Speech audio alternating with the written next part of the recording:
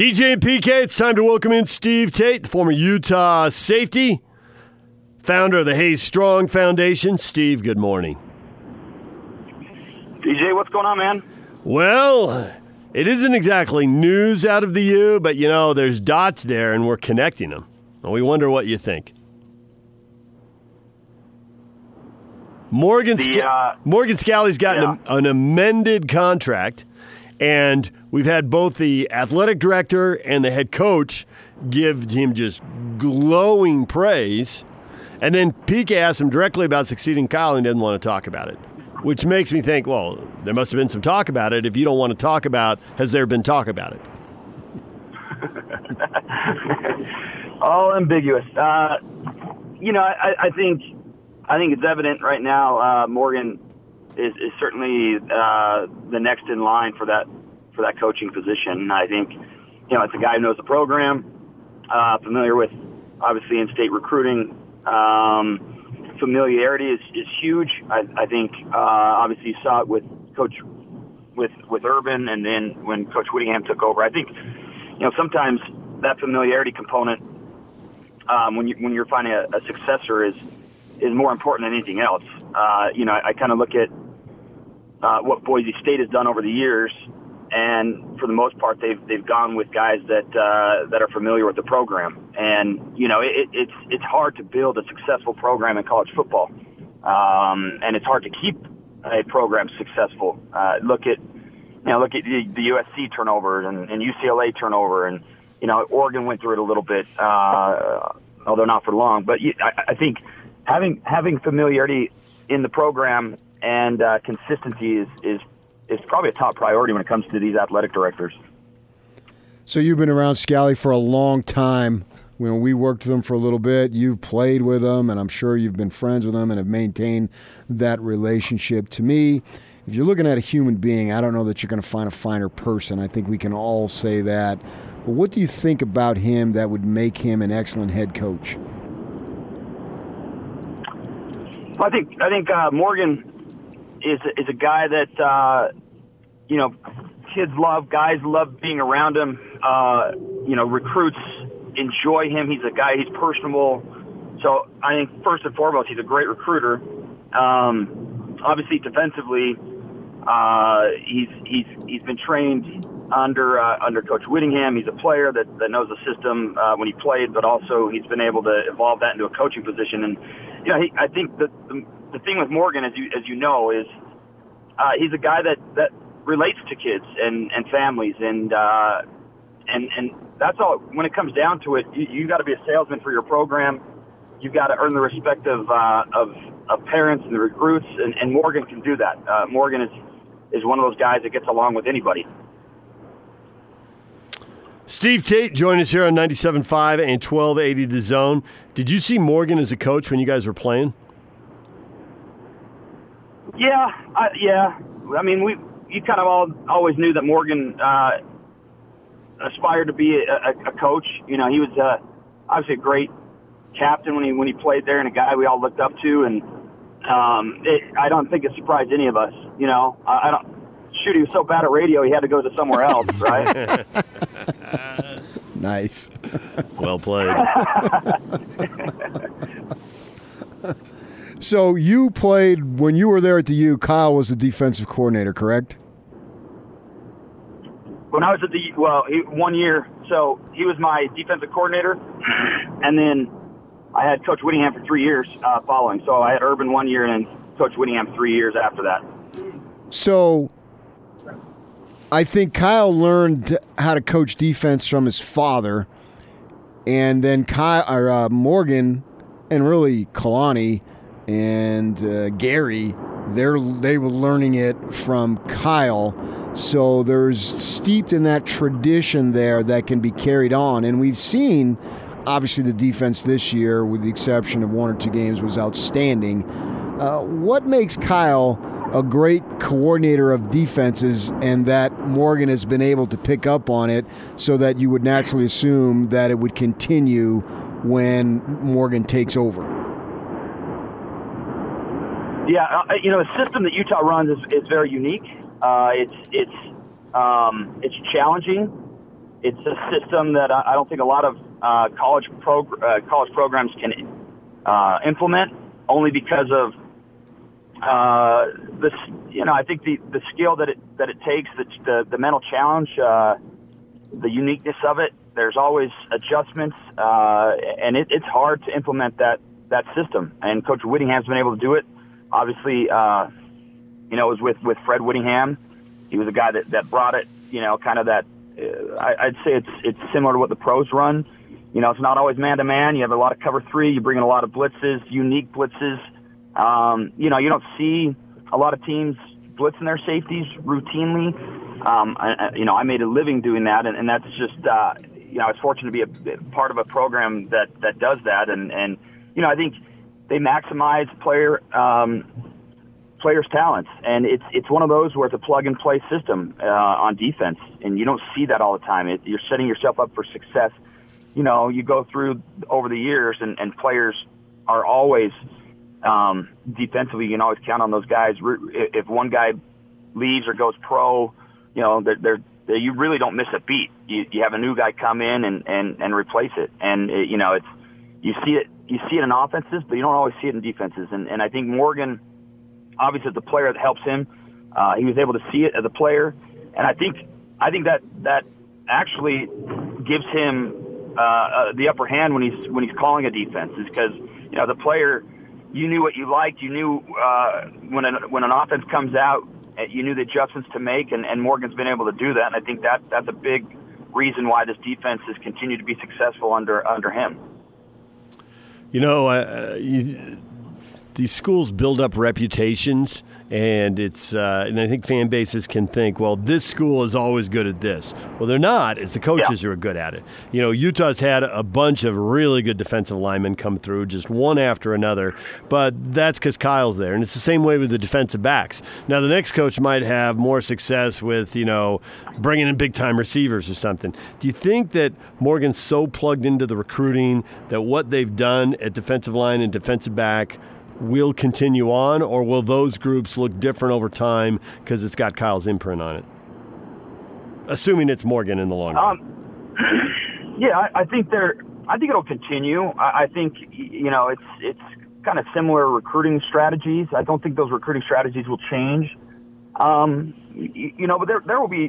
there will be a transition period. I think you guys were alluding to it before I joined you, but even with Coach Whittingham, when he took over for Urban, there was learning curve.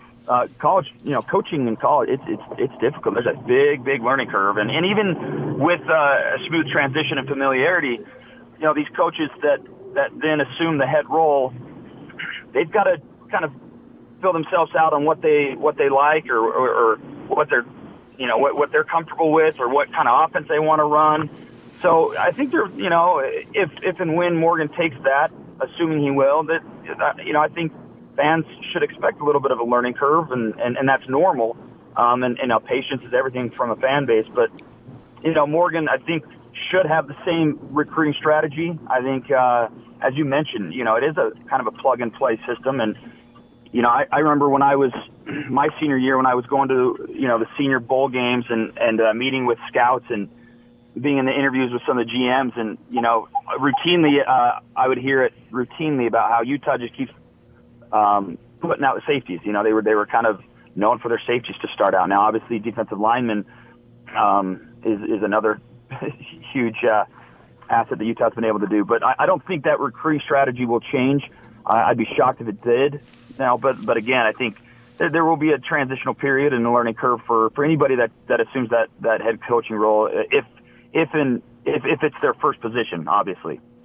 So you were a star high school quarterback at Skyline, I think, and you actually played at Utah State. And there was this up-and-coming reporter who interviewed you when you committed to Utah State. Do you remember who that was? The one and only PK. We're going back 30 years almost, man. I know. I'm getting old. It's like when Leah Wodrowska, she was also with you there, PK, and now she's retired, and that just means I'm old and you're older. That's all that means. That's exactly what it means. And so And then you finish your career obviously playing at for the Utes, and you said something there that I think is really the key at coaching at any level. I don't care what level. I know you're coaching your son and sons and all that stuff, and it involves maximizing the talent that's available. And you use that phrase, maximizing talent. And that's one of the things that I think that has made Utah be really successful over the years is the ability to maximize talent, the ability to look at guys, you being a quarterback in high school, and then they see that, okay, where you need to be is in the defensive backfield. And in my conversations with Morgan over the years, it seems to me he's got that skill, and that might be, along with the ability to be that salesman and be personable, as you say, I think the second most important quality of a coach is to be able to have an eye for a talent and figure out your player position, whatever, in high school. But when you get to us, you're going to be doing this, and you're going to be doing it well. Can you put your arms around to explain how it is that some guys have that ability to look at a player who is an option quarterback in high school and seeing him 4 or 5 years later being a star safety, like in your case, and how difficult it is to be able to maximize the talent and have that eye for talent? Yeah. No, you're dead on. You're spot on with that. I think Utah's always had that unique ability to look at players and not see them as who they are now, but see them five years from now. And I obviously you gave myself as an example, former quarterback. Of course would have loved to play quarterback, but I trusted the coaches and what they saw. And then success also helps with that. You look at these coaches and their track record, and then you trust what they say. But I think one of the examples I gave is a guy like Stevenson Sylvester. Stevenson Sylvester came in and he came in as a linebacker, and he was just this lengthy. We called him the Goodyear man, because those signs that are the inflatable things with big arms and legs outside of a Goodyear with the tire station. That was Stevenson Sylvester. He was just this lengthy recruit. And everyone said he's going to play linebacker, and he was smaller than any of the safeties, defensive backs. Were like, how is this guy going to play linebacker? And then he redshirted 1 year, and then he got in the weight room and they put on weight. And next thing you know, Stevenson Sylvester is this amazing linebacker that goes and plays in the NFL for 4 years for the Steelers. And nobody would have done that. Nobody would have been able to seen that. And I think it's just credit the coaches. I think it's interesting. When my senior year, when I was a lot in the film room and kind of hanging out with the coaches, even off the field, just in the film room, and getting a grasp of what they do, I ended up getting my hands on one of their binders that was their recruiting profile binder. And it was really interesting because I opened up that binder and it had position breakdown of what they look for. And I'll just give you an example. So safety position. It had a list of what they look for, criteria that meet the safety that they want to have play for them, and it was former quarterback, and the other one, which I thought was interesting, it was a captain, and it was a center field baseball player, and it goes through like 6 or 7 criteria that they look for in a safety, and it had that every position. In their recruiting binder of what they look for and the criteria that they want to be met in order to recruit a player. I always find that so interesting because Kyle has talked about multi-sport athletes. He's a big fan of them. Louis Sakota, yeah. King Louis, this kicker who made all these pressure kicks, and asked why about it once. Kyle said, I can't tell you exactly why, but I knew he had it because they went and saw him pitch in a high school baseball game. He said he's a pitcher. He's on the mound. Everything's on him. Nothing happens, and he's got to have total confidence in that moment when he throws that pitch. And he said, I knew he would have confidence in the moment as a kicker because I watched him pitch in that game. He loves the multi-sport athlete. For all the parents out there who are wondering when their kids should specialize, it depends on where you want to play and what you want to do. But if you want to play football at the U for Kyle Whittingham, play multiple sports, because he loves that stuff. All right, last thing before we let you go. Tyler tweets at us, ask Steve Tate about his undefeated Bantam team, the most dominant Ute Conference team ever. Yes. Yep. Those are my boys. We gave up 6 points and we scored 560. Well, who goofed on the 6 and how many laps did they have to run? Drop and give me 40.